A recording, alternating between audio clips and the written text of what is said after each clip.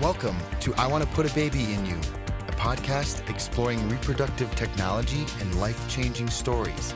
Here are your hosts, Jennifer White and Ellen Trackman. Welcome to I Want to Put a Baby in You, a podcast where we explore all things assisted reproductive technology. My name is Ellen Trackman. I'm here with my co-host, Jennifer White. Yay, I'm here. Hooray. Ellen, I have a question for you today. Yeah, ready. It's very, very, very important. Mm-hmm. Okay. Because we have a very serious and important topic today.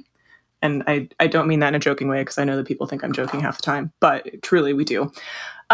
Which of these is considered a risk factor that may contribute toward a woman getting cancer? Ooh, okay. You ready? Do I get I'll give you multiple choice. Multiple choice. Family history. Yes, definitely. Never giving birth. Ooh. Being over the age of 50. Or all of the above. Well, so I know family history for sure. And B, I have heard that about having children is supposed to reduce your risk. That's exactly why I had children. Okay, maybe other reasons. That's why you had 4, so that you could keep bringing down the risk? Is that what it is? Right. So it's got to be all of the above. It is all of the above. I actually did not know about the giving birth part. So that was something I learned new today. So yay, always growing, always learning. Oh, that's not why you had a child? It is not specifically why I had a child. That is correct. Okay. So next question.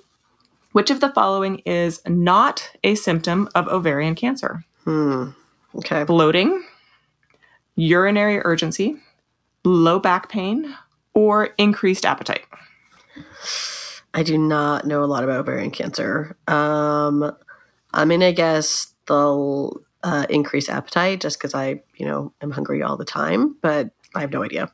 That is correct. So the fact that you want to eat all the time does not mean that you have cancer. So you're doing well here. Great. All right. This one does not have a multiple choice though. So you're going to have a harder time on this last one here. Okay. Ugh. The proportion of U.S. women who should have annual pap smears who actually report having one within 3 years is approximately what percentage? Oh, but they're self-reporting? So it's not like... Self-reporting. It's not just like the people who should have it who are having it. It's like the people who should have it are reporting it. I'm assuming it is self-reported. I did not check my source in that regard. So I feel like we don't always do what we're supposed to do, but we probably say we do. So... 60%? I actually was impressed. It says 80%. So even if 80% of people are not actually doing it, they at least know that they're supposed to be doing it. So which I think is good towards education, right? Right. There you go. And that's really the key is that, first you have to get into people's consciousness about education. And I will say that that's something that we talk about today, and to kind of lead into our interview, is we talked to Joyce about education on preserving fertility when you do have cancer. Right. And some people might think assisted reproductive technology and cancer, what's the connection? But there is really this huge overlap about fertility preservation, that when someone finds out they have cancer, they're often presented, you should start treatment right away, but you can delay for a few weeks if you want to have your eggs retrieved, for example, which can be a very costly and not altogether pleasant experience. And it's hard to make those decisions when you're suddenly receiving this news. But when you're already really stressed and terrified for your life. Yeah. But we are excited today to have the expert in this area who is an amazing resource and the executive director of the Alliance for Fertility Preservation, Joyce Reinecke. Welcome, Joyce Reinecke. Joyce, thank you so much for joining us. In order to just dive in, do you want to say hi and kind of give some background about yourself? Sure. Well, first of all, thank you so much for having me and being interested in talking about fertility preservation for cancer patients, which is a topic near and dear to my heart. So I am currently the executive director of a small organization called the Alliance for Fertility Preservation. And we are focused on raising awareness and also hoping to help expand access for cancer patients to fertility preservation information, resources, and services. That's great and so important. When you say you're small, how small? What's your reach like? Well, we operate sort of, virtually across the country, and we have part-time employees. So we have now 4 people kind of working for us in different capacities. And we have a really great board of directors and medical advisory board. So we do draw on a lot of expertise and a lot of the clinicians on our board and on the medical advisory side of things, are on the oncology side of things, and some are on the reproductive side of things. We also have reproductive attorneys, bioethicists.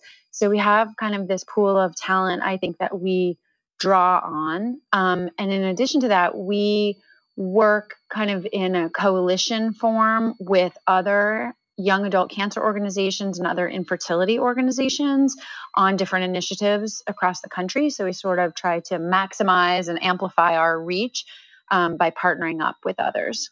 That's great. So tell us more about yourself. What Sure. brought you to this area, and kind of what's your story related to this? Well, I was kind of thrust into this arena 20 years ago. I was diagnosed in my 20s with cancer. And so that was quite sudden and scary and out of the blue. What were you doing before that? So before my diagnosis, I had gone to law school, and I was working at a law firm in Seattle. And I had just sort of, switched over and was working in trademark law. That sounds super fascinating. Exciting. Dead silence. Oh, we like all this. Trademark law is exciting. Okay. I loved it. It was a great time. It was a great firm. I had moved there. I'd worked in New York for a little bit after law school. I went to law school in New York City at Fordham, and I had been working primarily in insurance law. And then my husband's job took us to Seattle. So that was really new and fun and exciting, actually. And I was hired by a great firm there. And so I was kind of training up in this new area, and it was really a boom time. A lot of tech companies and small companies were moving up from the Bay Area and establishing offices. So we had a lot of new business. So there was a lot of need. I was in a small business group and working on trademark issues for those new clients. So it was kind of an exciting time, as much as some people might not think so. And then the cancer diagnosis came from out of the blue, it sounds like? Totally out of the blue. I actually was on a business trip in Washington, D.C. for my new firm. I'd only been working there, for a couple of months, and had just passed the Washington bar. And I was in Washington, D.C. to do some training at the Patent and Trademark Office. And so I was at an event there and started to just really not feel well, and ended up, at the emergency room at GW Hospital. Oh, wow. Yeah. And kind of never left. Oh, that's how I did really? it. Yeah. Wow. Yeah. I mean, I didn't leave probably for almost 2 weeks, when all was said and done. So oh my gosh. And how quickly did you find out what was going on?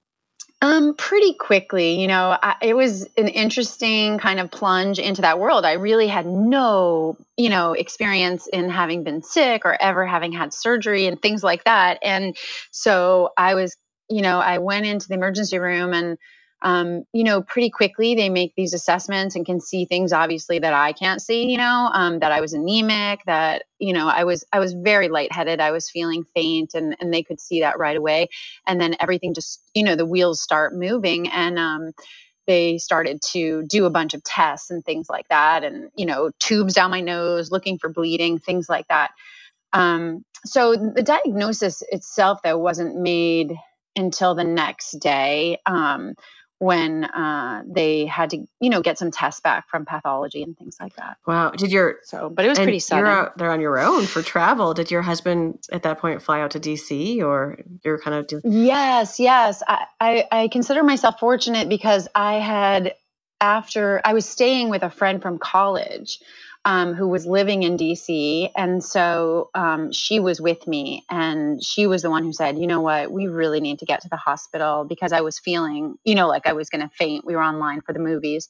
And so she drove me to the emergency room and stayed with me and stayed, in my bed and stayed all night. And so that was really wonderful. And then, all the calls, of course, she made all the calls and called my husband, called my parents who were, out on the West Coast for a conference that my dad was attending. I mean, everybody was like flying in from all over. So it was really a panic. So what happened? I would say you find out 24 hours later, and what wheels start to spin in every direction? Yeah, I mean, it's almost hard to remember. It's such a blur. I immediately start to get the test results. They start doing CAT scans. They start doing all kinds of testing on me. I also feel fortunate. I want to say that I was at a teaching hospital, and I think being, pretty young to have something like this, to have this diagnosis, I feel like I got great attention, and there were a lot of residents and fellows who would come in every day and pull back my gown and look at me and touch me. Everybody's got to take a look. Yeah, it's true. But I definitely felt they were looking out for me. And sometimes just out of the blue, like a resident or a fellow would come by and they would have literature for me and, have looked up different articles. And so that was really kind of a positive experience. And in terms of, the fertility conversations. That's what I was going to ask is because obviously that's what we're talking about right now. Like was that on the forefront of your mind? Was that on the forefront of their minds? Absolutely not. Yeah. I don't think it was on the forefront of anyone's mind. And I will say that I had a lot of visitors. I definitely believe there was a checklist in operation somewhere. And so there were appointments where someone would come by. I talked to psychologists. I talked to nutritionists, about what was going to happen after surgery. I talked to people about caring for, my incision. All of these kinds of things seemed to be covered.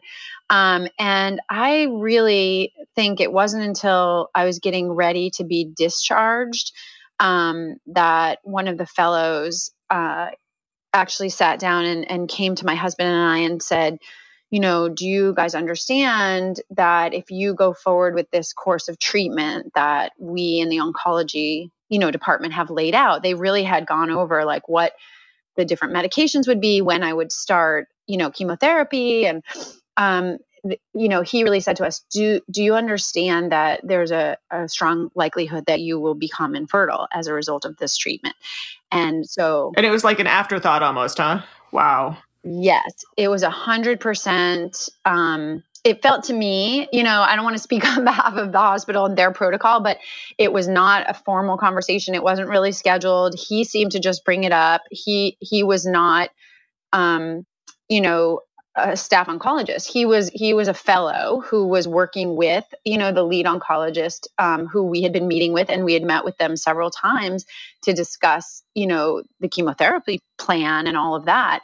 And so, yes, he brought this to our attention, and I have to say it was absolutely out of left field, and in all of the literature we had been reading, about my diagnosis, which was leiomyosarcoma, and in reading about the different chemotherapeutics that would be used and all of that, I'd not come across this in the literature, and no one, really had a plan then. I think he saw how distressed we were, and, we asked him, well, what can we do about this? And so he really had to say, you know what, let me step out of the room and figure this out. And so it wasn't that he came to us, to let us know about this and had a plan.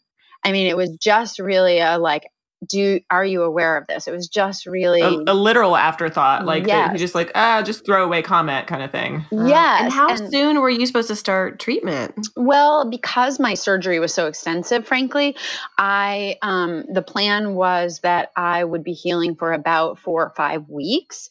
And then I would start chemotherapy. But they were aware at this time, the team at GW, I mean, I didn't live there. My parents didn't live there.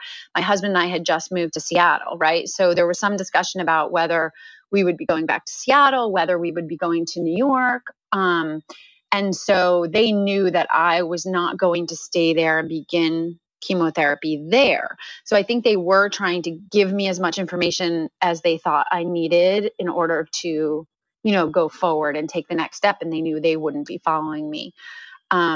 So we did do that. We went to New York and, started to. Did he come consult. back though? And did he come back and say, well, Yes. I've done some research and here's some options? Or hey, he's like, run away, don't come back. I don't know. No, he came back and, really had actually written out, and at that time, this was 1998.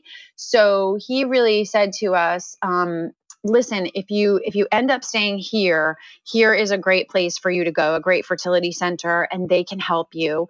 And then if you go to New York, here is the other place you should go. And these were really like the top centers in the country at that time. And, so that was interesting and also fortuitous that there was somewhere that we could go to in New York while we were doing our second opinions and figuring out what the path of treatment would be. And honestly, my cancer was so rare in someone, of my age that it wasn't absolutely clear how it would be managed or what chemotherapy protocol would be used, so there was still some ambiguity about, the next steps. So we did use that time. We did go to New York and we did start to consult with medical oncologists about, the preferred course of treatment. And then we did at the same time meet with physicians at Cornell. And and that was the fertility clinic they recommended? Yes, they absolutely recommended them. And it was interesting, to learn. And I've learned so much, of course, over the years that it's hard to tease out what I knew when. But, that was a really premier facility. And the typical time that you had to wait in order to be seen there, was months at that time. And I have to say they were so accommodating and understood, this was an emergency. I had this small window of opportunity and I needed to be seen right away. And they did that. So yeah, that was a great part of the experience as well. So what did they tell you? They said, egg freezing, or was that even an option back then? Or was it all about IVF and making embryos? Yes. So egg freezing was really not, it definitely wasn't standard at that time. It may have been highly experimental. It was not something that was discussed with me. I mean, I came in and I was married. Wow. Yeah. So, I was married at the time and, the standard kind of best, approach at that time was to do embryo freezing. And that's what was presented to us as a couple. And that's what we did. Interesting. So they did it that quickly though, too. Is that like?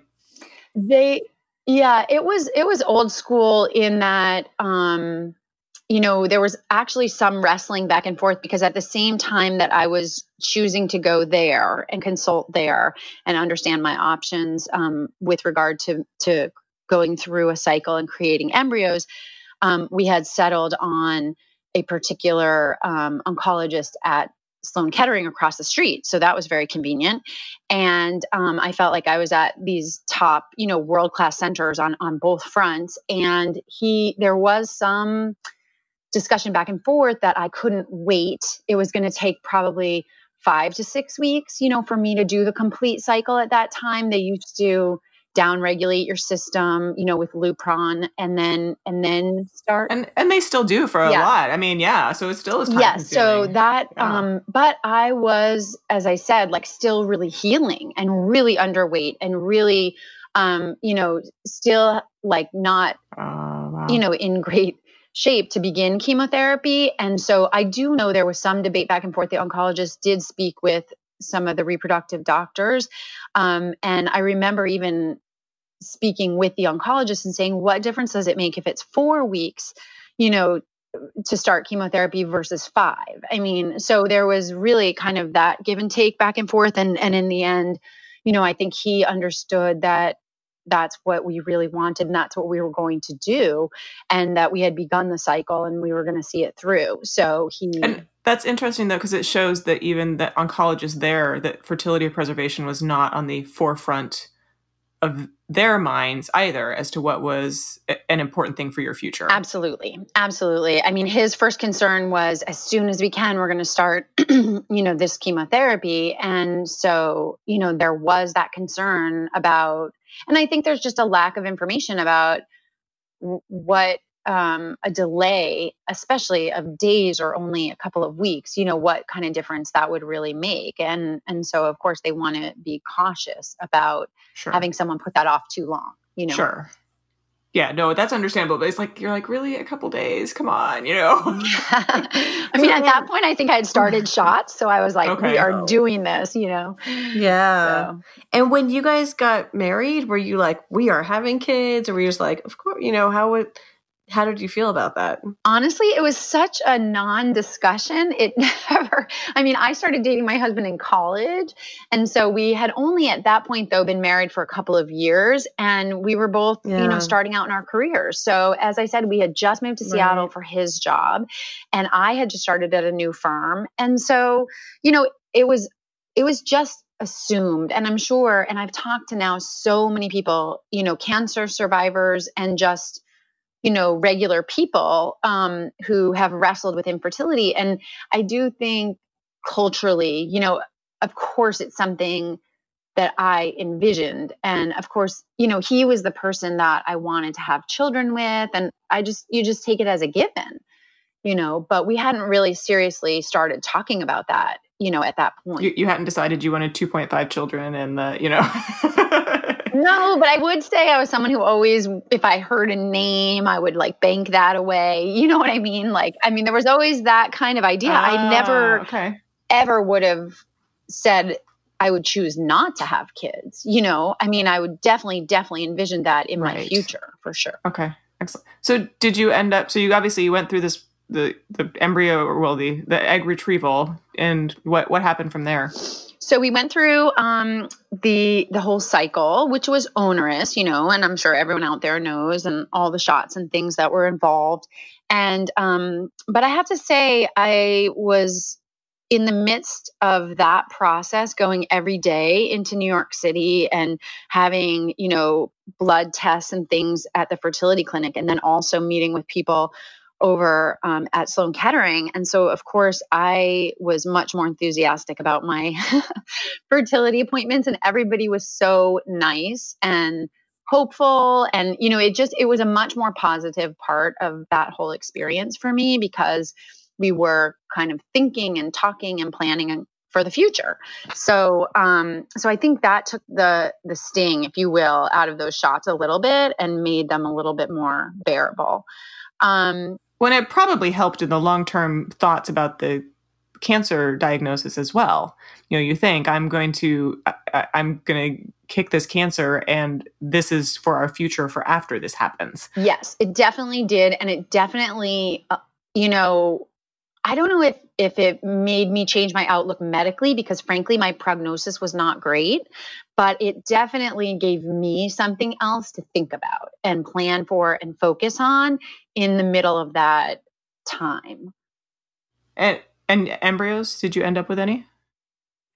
Yes. So we went through the whole cycle and we got 22 eggs. Oh, wow. Good for you. Yeah, everybody was excited. It's good to have happy news, like going through all of this medically, and then have like something go really well for that. It is. And I can only imagine, how hard it would be if it didn't go well, or if a cycle was canceled, or, you know what I mean? I did really feel I have this one opportunity and this has to work, So yes, no pressure. Yeah, no pressure.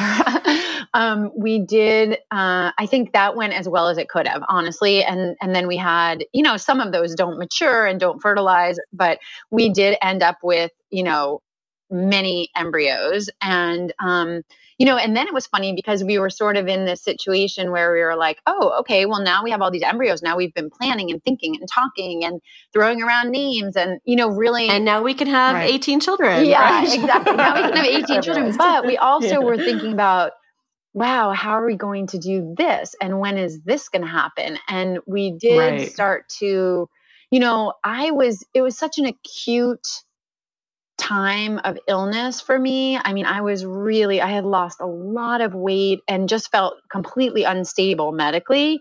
And so that idea of ever kind of carrying a pregnancy, started to be complicated. And there was also this idea in terms of management of my disease, of having frequent scans and having my body, if you will, sort of available.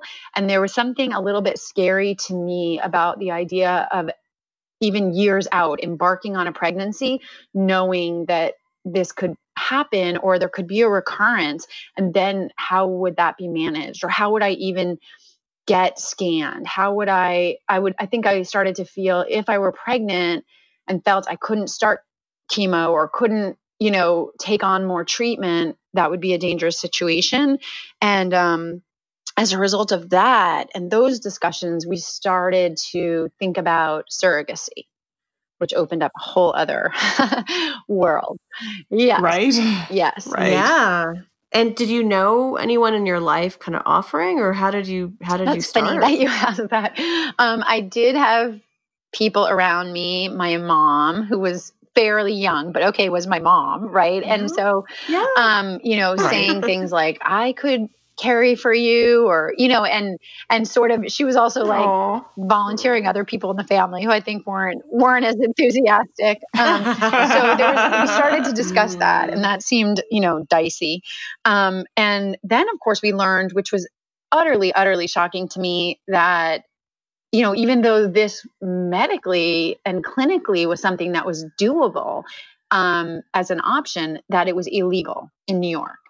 And so, that was very shocking. In New York, and I have to say, then we started to talk to people kind of in the reproductive community, right, and get advice and get information. And all of that information basically led us to the same place, which was, you must go to California. This is where the law is the most settled.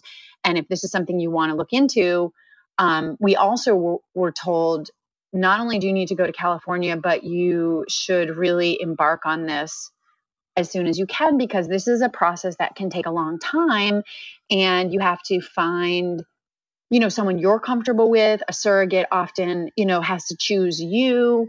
And so that was a little bit scary as well, and all of a sudden I have to say, I mean, when you guys are asking me about, like, were we planning on having kids? Were we talking about having kids? I mean, we weren't. And all of a sudden the urgency got so ramped up, and I really thought, for as long as I can be well, I want this experience. I want to have kids, and so we, it really accelerated the entire process for us. So where in conjunction, because obviously, we skipped a little bit in there. Like you obviously, you had the retrieval, you created the embryos, and then I assume you went straight into treatment, for the cancer after that. How did all of this lockstep together? Are you researching surrogacy as you're, taking medications? And how did that fall? I mean, that's a great question. I mean, so I will tell you, and I hope I'm not treading into controversial territory here, but I will tell you that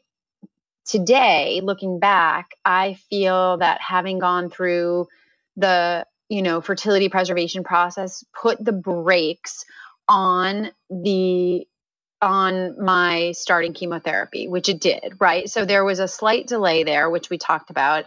And in the midst of that, we were continuously doing research, and as I said, this wasn't, sometimes I've come to understand and learn in the cancer world, if you have a particular type of breast cancer and you're at a particular stage, there is a very kind of regular laid out course of treatment. And that just wasn't the case for me. And so this was so rare, and all of the studies about the efficacy, frankly, of chemotherapy and of different chemotherapeutics, it was really mixed. It was really, kind of within the margins of statistical significance that there was any benefit of doing this. And so I think it was really scary because on the one hand, it was the only choice, right? And on the other hand, it didn't seem that it wasn't clear that this was really going to confer a survival benefit, And so so you're still debating whether to do chemo. Yes. Basically. I mean, we didn't realize that in the beginning. And so I do have to say, I mean, now knowing what I know, I do think if I had not taken kind of this side path to do the fertility preservation, I think our whole focus would have been on starting chemo as soon as we could. And I would have done that. And, but in the end, it put the brakes on and we started to see how kind of muddy the waters were about this decision and about, whether this was a good option. And I started to learn so much more about the side effects of chemotherapy, which are many and are severe. And so that was frightening, honestly. And so in discussion then with my oncologist, I have to say, we also got then in the interim all the pathology back from my surgery.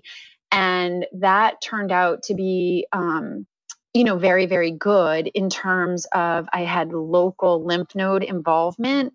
So that wasn't good, but the surgical margins, this is how they talk about these things, the surgical margins were good and clean. Sure. And so there was some hope that maybe we could wait and not do chemo, right, period. and not do chemo. But I don't think there was ever a thought that the chemo wouldn't come.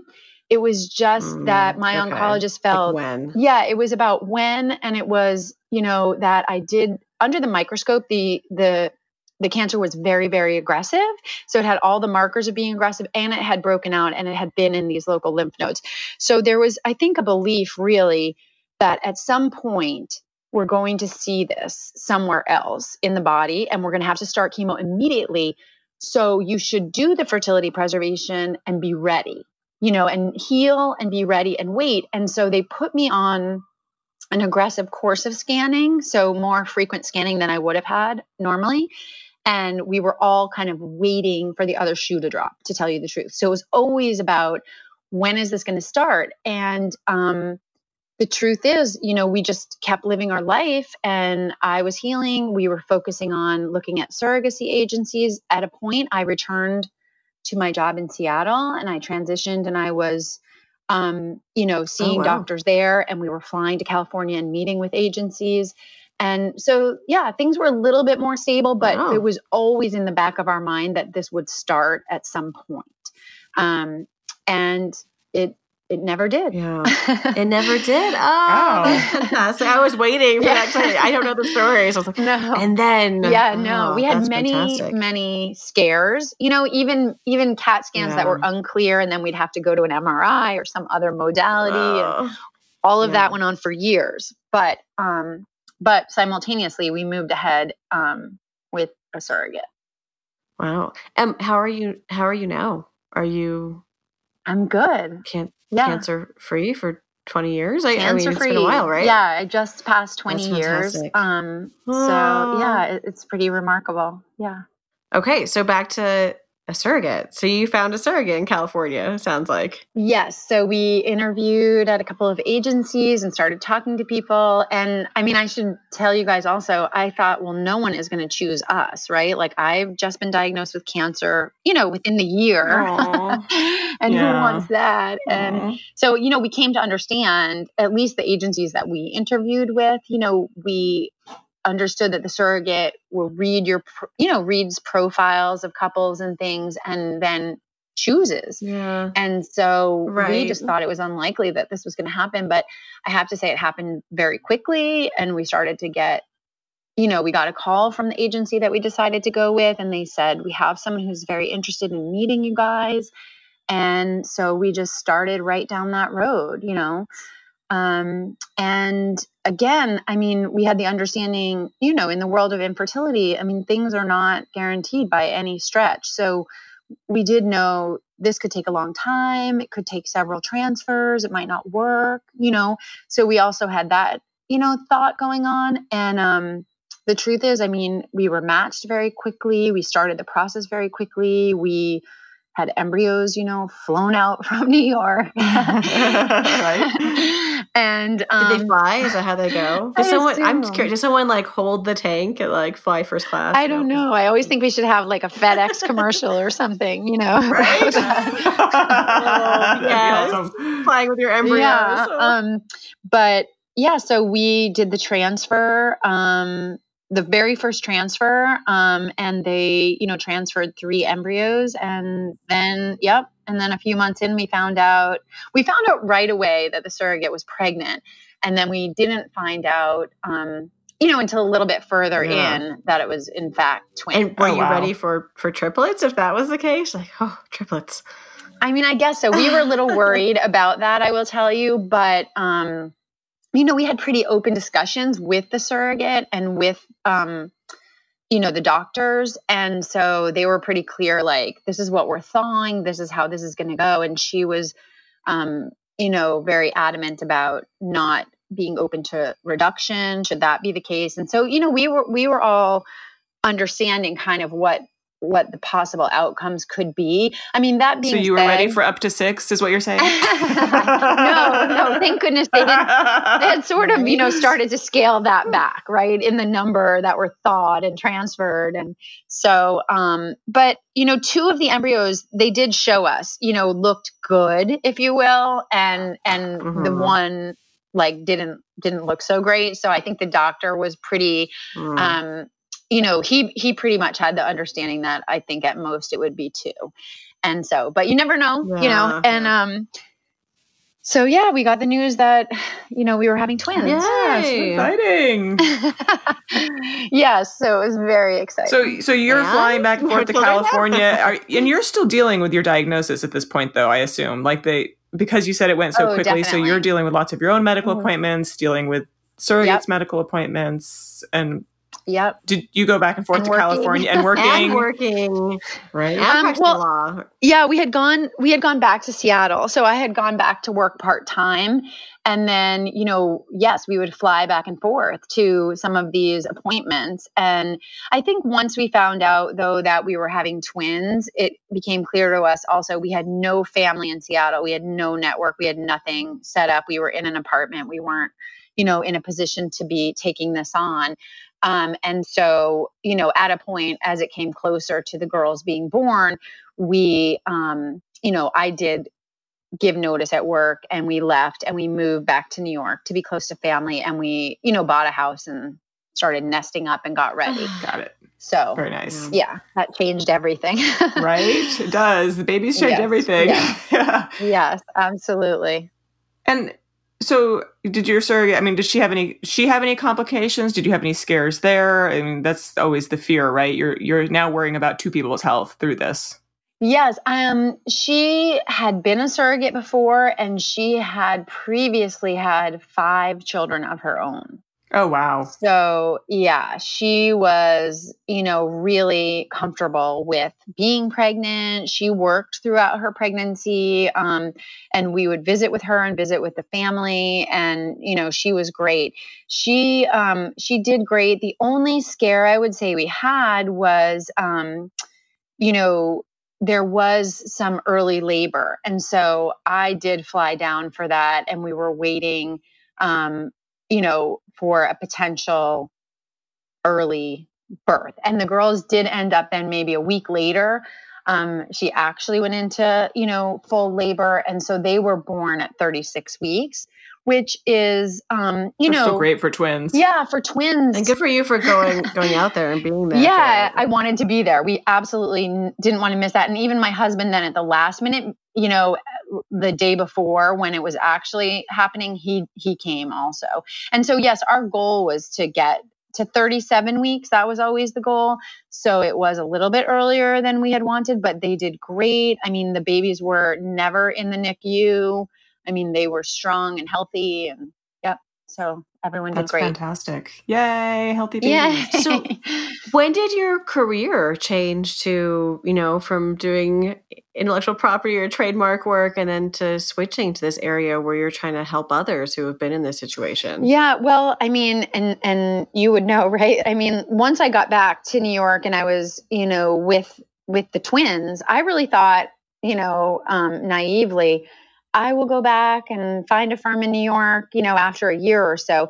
But, as I said, I was still having follow-up appointments. At Sloan Kettering, I was still being scanned. There was always that concern, still hanging over my head. And I had certain complications from my surgery. I had a condition called dumping syndrome sometimes where I would. I know that one. Yeah. Yeah.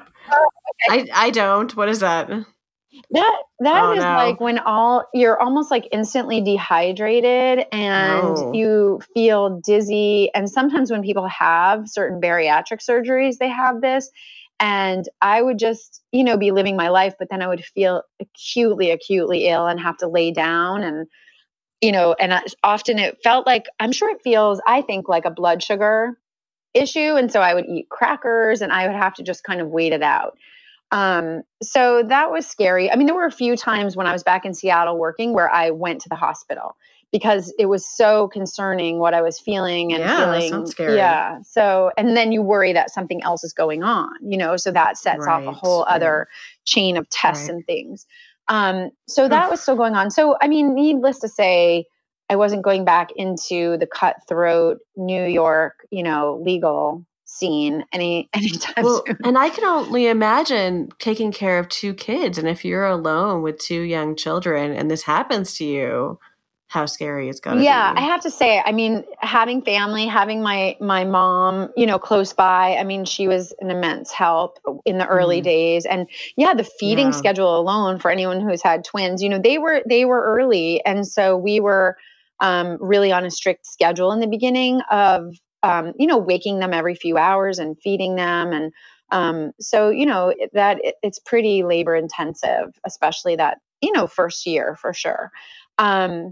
So yeah, I did not go back to work. And then in terms of my own kind of career transition, I would say probably at about 2 years in, for some strange reason, I started to field a lot of inquiries and calls from, family friends. And I want to say like friends of friends of friends, like someone would, I know, Hey, like something. I know someone who's been through this. You could talk to her. Oh, okay. Yes, exactly. And so I think it's strange too, because having felt pretty isolated as a young adult with cancer, and I really didn't meet anyone in that process, and so I would go to the hospital for my checkups and blood tests and CAT scans, and I would be by myself in terms of, age and things like that. I didn't really have like a support group. I didn't have breast cancer. I didn't have kind of a connection to any other patients. And I was told all the time, like, this is so rare and this particular cancer is so rare in someone your age. And the funny thing is, then I started to get these calls and connect with other people, and hear more and more stories. And so people were reaching out to me just as an individual, as a layperson, saying, oh, I heard this happened to you. My son is getting married and his wife was just diagnosed with Hodgkin's. Can you help us? That kind of thing. So, and can they do this? Can they create embryos? Can you talk to them?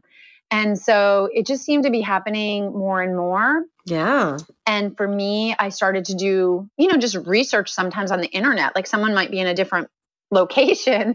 And so I would say like, oh, maybe you can talk to these people or whatever. And, and in doing that, I at one point came across an organization called Fertile Hope, and they were like, again, fortuitously in New York, and they were having a big event, like, I don't know, a month later.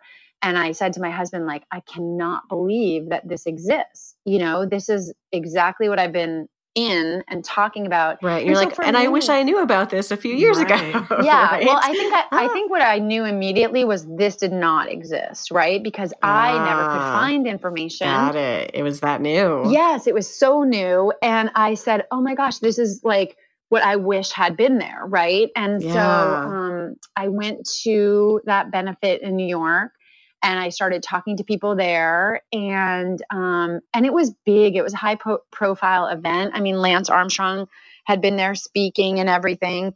And so I just thought back before. Yes. And I thought, wow, this is like a huge organization, right? And anyway, I left my name and I talked to some people there, and they said, you should talk to the founder of the organization, and, you know, we'll share your information. And she had, like, by the time I had summoned the courage and stuff, you know, she was gone. And so I just left my information, and she followed up with me, and I went, I don't know, a week or so later into the city and met with her. And then it became apparent, like, she has just founded this organization. She is the one, you know, the one person. Yeah. And, And so I started to volunteer. And then as we built the board and built, you know, funding, I ended up being hired then as the second employee.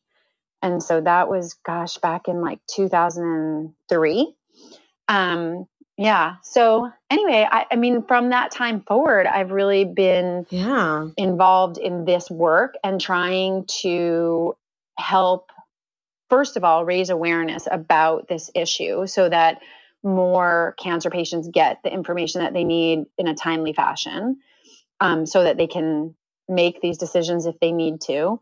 And then, most recently, you know, at our organization, we've been sort of drawn into this access world. And really the last kind of barrier, I'd say, and most kind of, you know, fundamental barrier has been the lack of insurance coverage and for preservation. Because most people can know something about egg freezing or making embryos, but just being able to afford it, and often really quickly, right? Just because if you find out you have cancer before going through treatment, you have to do this. Absolutely. So I would say from the time I started working at Fertile Hope in 2003, you know, if you searched for fertility information in relationship to cancer, you weren't really getting much information at all. You wouldn't, through like the major organizations, you wouldn't even find this. You would find information often about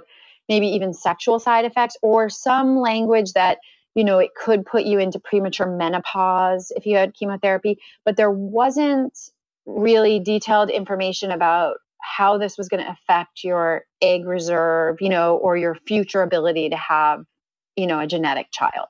And so I think Fertile Hope, our main focus was really on that, on getting the word out, and on also, you know, going to the cancer community and really saying to them, hey, you know, people are surviving now. You know, there was such a focus, and I felt this personally, I felt this myself. The focus was as if there was a fire. You know, it's an emergency, there's a fire, and we're going to take care of this. And that was the commitment from the oncology team, and they were devoted, and they were very concerned about that. And that was really the scope. You just care about surviving, not about anything else of your future life. Yes. Yeah. And I think what's happened over time is that, you know, survivorship has improved, and there has been a little bit of a step back from this ultra aggressive, you know, emergency treatment that has been a little bit more holistic, right? And looking at dosage of different drugs and what the side effects are going to be. There's a whole study, you know, that's gone on into what's called late effects. So there are numerous late effects of radiation and chemotherapy, not only on fertility, but, you know, on all aspects of your body and health long term. So I think there's been, you know, the pause button has been hit a little bit. And so I do think that's been a really, really positive change. I think what has not changed, though, is now people may get that information or may understand, as you're saying, what egg freezing is, or that that's an option. And then they are told the price, and they, it's just, for some young patients, I mean, you can imagine, I mean, I've talked to so many patients, and they are so excited, and they do a consultation, and they understand, that they can physically, do it. And then they are told, come back tomorrow and we can start these medications. And we haven't talked about this at all, but the whole process has sped up to a certain extent. So on an emergency basis, you can probably get through a cycle in 10 to 14 days, so. Oh, I didn't know that. I thought you'd still have to do the standard kind of 3-weekish regime of medication. No, there's something, retrieval. There's something that's called random start, protocol, and you can really just go right to starting medications to mature eggs if you have that more kind of collapsed time frame that you have to work within. Right, it's urgent. So, but they want a check up front. Exactly. And what's kind of the average price tag across the country? I mean, you see a range. It varies a lot geographically. I would say probably anywhere from like $12,000 to $20,000. And so when you see those numbers, sometimes they include the cost of medications and sometimes not. And medications themselves are a few $1,000s. So I would say when we talk to people, numbers probably in the range of $15,000 is probably average. Right. And no financing, of course, Right. And when you personally went through it, were you shocked to be like, wait a second, now this is all out of pocket, no insurance coverage, I have to pay this huge amount to go through IVF? Yeah, I was. I have to say, thankfully, knock on wood, my husband and I were young, we were working, we were both, out of grad school, we had good jobs. Both attorneys. Yeah. I mean, he wasn't an attorney, but he had great benefits. He was at a big company. Yeah. And so on the one hand, I would say I did find the price of the services very expensive, but I had not been really in the medical world at all. And I would say even where I was being seen for my cancer treatment, I mean, we would meet with the finance people there, and they didn't take HMO coverage. I mean, there were definitely, there was a certain amount that we were always just writing checks for and paying out of pocket and then submitting to insurance. And it was shocking, but we were just, determined to do it. And so we were able to do that. I think it would have been absolutely devastating to, get that information and then not be able to do it. And the finances be the barrier part. Totally. And it is. And I talk to people all the time. And that was, and I think what people underestimate too is as high as those costs are for people who are seeking infertility treatment, because it's really the same cost essentially. There's no time to plan. So it becomes even more expensive because you've got this window truly where people have to decide, are you going to start tomorrow or the next day? And you need to come in with this check. And so it is really, really daunting. Yeah. And on top of that, there have been a lot of new studies and interest. I don't know if you guys have seen, but about what's called financial toxicity, and the financial toxicity associated with cancer itself is extremely high. Oh, I have not seen that. So there's studies that look at something along the lines, I think I read, of 42% of cancer patients end up declaring bankruptcy. I mean, this is really, there are other reimbursed costs that you don't have. So even if you have insurance that's covering, a lot of your treatment costs, you end up with thousands and thousands of dollars of in deductibles or in extra costs or things that are uncovered. You end up often people, have to leave work and then of course that can impair, your insurance coverage. And I can think of even the simple things, things like you have to pay parking charges every time you go to the hospital, or you have to pay for lunch or meals out or things that you wouldn't normally have paid for in other places. I can definitely see, like, especially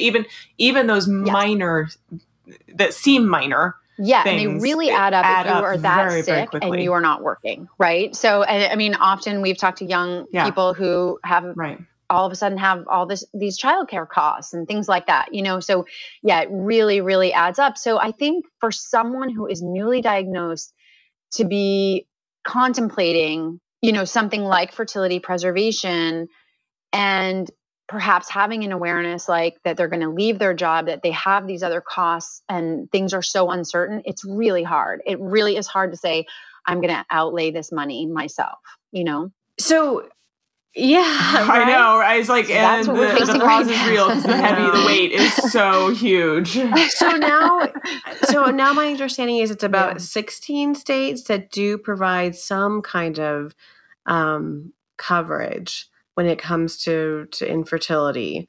And I know you guys are doing a lot of work to try to get the information out there about why this is a positive thing, and to let all parties be informed. I know I was reading recently for the New Hampshire bill, this justification, one of the reasons they were talking about was that because of the financial issues, people make certain decisions that actually make it even more financially burdensome for states and medical systems. So one of the examples they gave is that when people do go through IVF and they don't have insurance coverage or a lot of money, they often feel more pressured to transfer like 2 embryos or 3 embryos versus 1, thinking like, we'll get 2 children, or maybe there's a higher rate or higher rate of the pregnancy happening. And then ultimately there's twins, and there's a much higher chance of twins coming early and a long NICU stay. And this other kind of bigger financial burden on insurance in the system, where people think, oh, I don't want my insurance to go up by having to cover your infertility. But really, they were making the argument that it's better for everyone to have this coverage. What are your thoughts on that? Yes, I totally agree with that. And I have to say, I think I alluded to this earlier in our discussion. We work really in close concert with other organizations, one of which is Resolve, the National Infertility Organization. And so they have really looked at this and do put forward those types of arguments. So we have been privy to some of those conversations, and we are always trying to put forth some of these cost offset arguments, if you will. And so you're absolutely correct. I mean, I think our belief is that if people had coverage, they could make better medical decisions, right? Purely medical decisions, and talk to their doctor. And so the example you gave, I think, is really appropriate and people do feel pressure if they only have a certain amount of money and they've done a cycle, and they want to transfer more embryos because then they would be done, right? They don't want to come back and start again or pay again, or even pay to have another transfer. So you get people making kind of maybe a little bit unwise medical decisions in the hopes that they can save some money. And I would say, this also happens in the fertility preservation context. And so we have talked about that. And there are new studies that have shown, and they've typically focused on breast cancer patients. So you've got a certain percentage, about a quarter of breast cancer patients are diagnosed premenopausally every year. And so they've looked at that group, right? And said, is fertility important to you? Is parenthood important to you? And so you see studies that, first of all, show that about a third to a half of premenopausal breast cancer patients will say that fertility comes into play in their decision-making about treatment. And so sometimes people will be seeking different chemotherapeutics that are less toxic, to their fertility. And so that could be a compromise that maybe wouldn't necessarily be the best choice.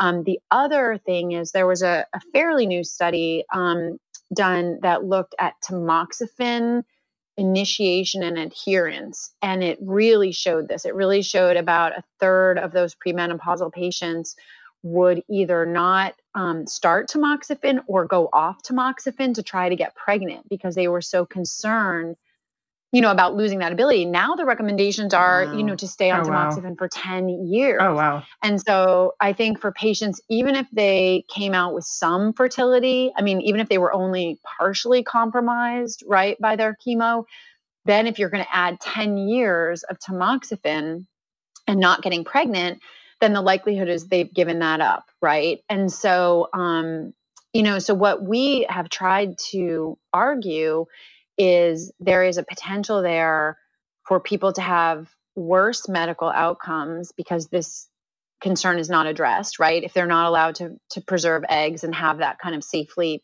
put aside.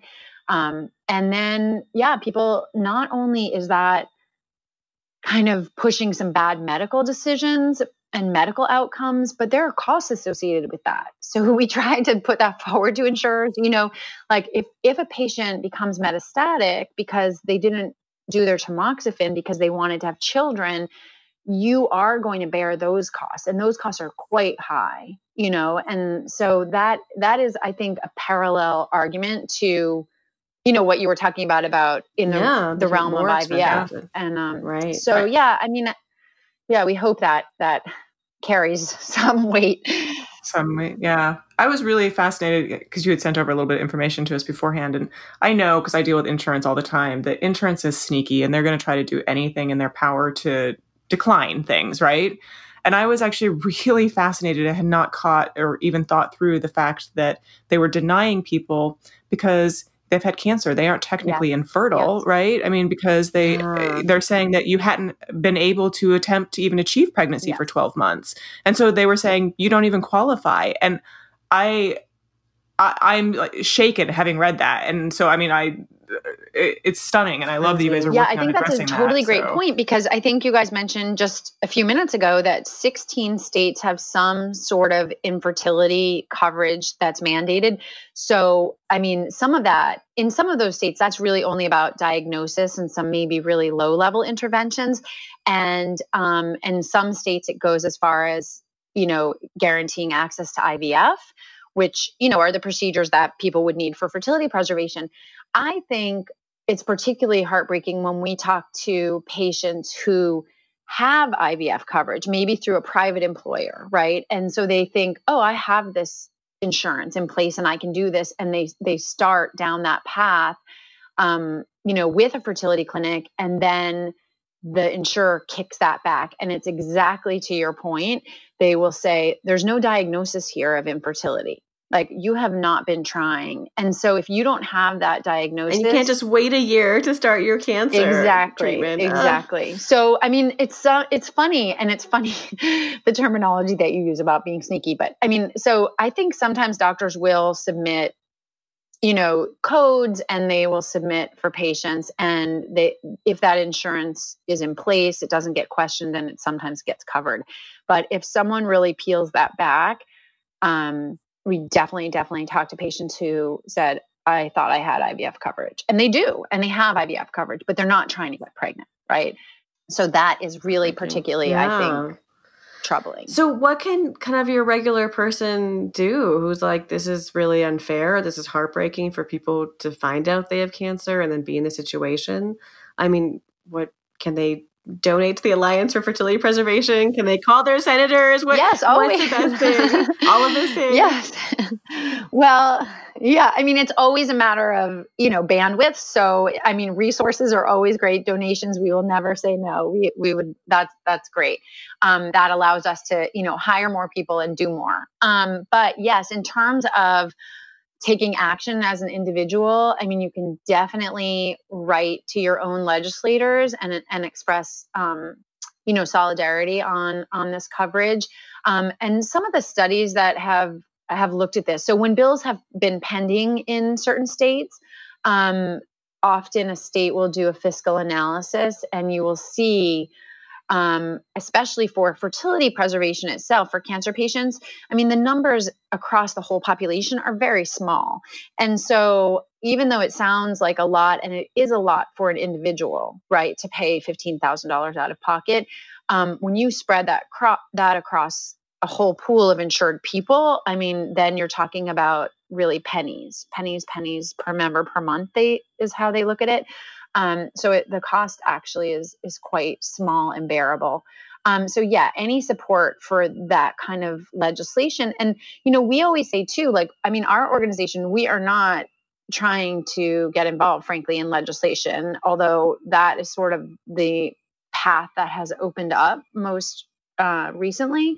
Our real goal is, however we can get this coverage is what we would want. So if that means going to your own employer and talking to them about this, if that means, somehow achieving that through some sort of administrative change, regulatory change. I mean, we've been talking with departments of insurance, things like that. So any way that we can get this coverage in place so that that safety net is there and ready to go for patients, that's our goal. Yeah. Well, that's incredible, important work. And we appreciate there being people like you out there who are fighting for those who, already have cancer, but also would like to have a family, or even for those who don't and have to struggle through this. Yeah. Thank you. I mean, thank you. Thank you so much. Yeah. We really appreciate you sharing. Sure. Absolutely. I mean, the good news is, you guys, that, it has been a trend lately. So 5 states have passed laws in the past 2 years to make sure this coverage is in place. Yeah. New Jersey's still pending. Do you want to give shout outs? Shout outs. Okay. New Jersey, come on. Shout you can do outs it. to Connecticut, which was first, then Rhode Island. Yeah. Go Connecticut. Then Maryland. Then Delaware passed actually a comprehensive IVF law that includes fertility preservation. So that was the first kind of new IVF coverage that was enacted in a long time, in more than 10 years. And then Illinois passed last year, which was quite exciting. And New Jersey is pending. And now that, the new sessions are starting, there are at least 10 states currently that have fertility preservation bills that are active. That's fantastic. Yeah. That's great. So That's people can wonderful. go to our website. You can find out what states are in play. And absolutely, if you live there, to reach out to us, but to reach out to your legislators in support of those bills is really, would really be appreciated. Great. Okay, everyone, go to their website. Do it. Talk to your legislator. Okay. Thank you so much again for joining us. Well, thank you for having me, and thank you for covering this issue. I appreciate it. Thank you so much to Joyce for joining us. I think it's such an incredible help to those going through this to know that there are resources out there and people like Joyce providing those resources and fighting for them to have choices and to look beyond the cancer and to know that there are options to still having that chance of a family after you're able to. And it's such a consolidated place too. I think the real thing is that in a situation like that, everything is happening to you so fast. We can sit here and go, oh, we'll just go Google it and all that. But, that can take hours and hours and days to find, useful information. And, she and what they're doing is a really great consolidated resource to really help you start that search when you're faced with a really catastrophic situation. So, because we usually are joking at this point, but really it's a pretty serious thing. We seriously do encourage you to obviously go to iTunes and leave us a wee little review or reach out to us. We always want to hear from people. We love to hear your stories. So if you want to give us a call at 303-997-1903, we would love to hear your messages, hear your feedback, hear what you have to say about anything we are doing and anything that you would like to hear in the future. So thanks so much for listening.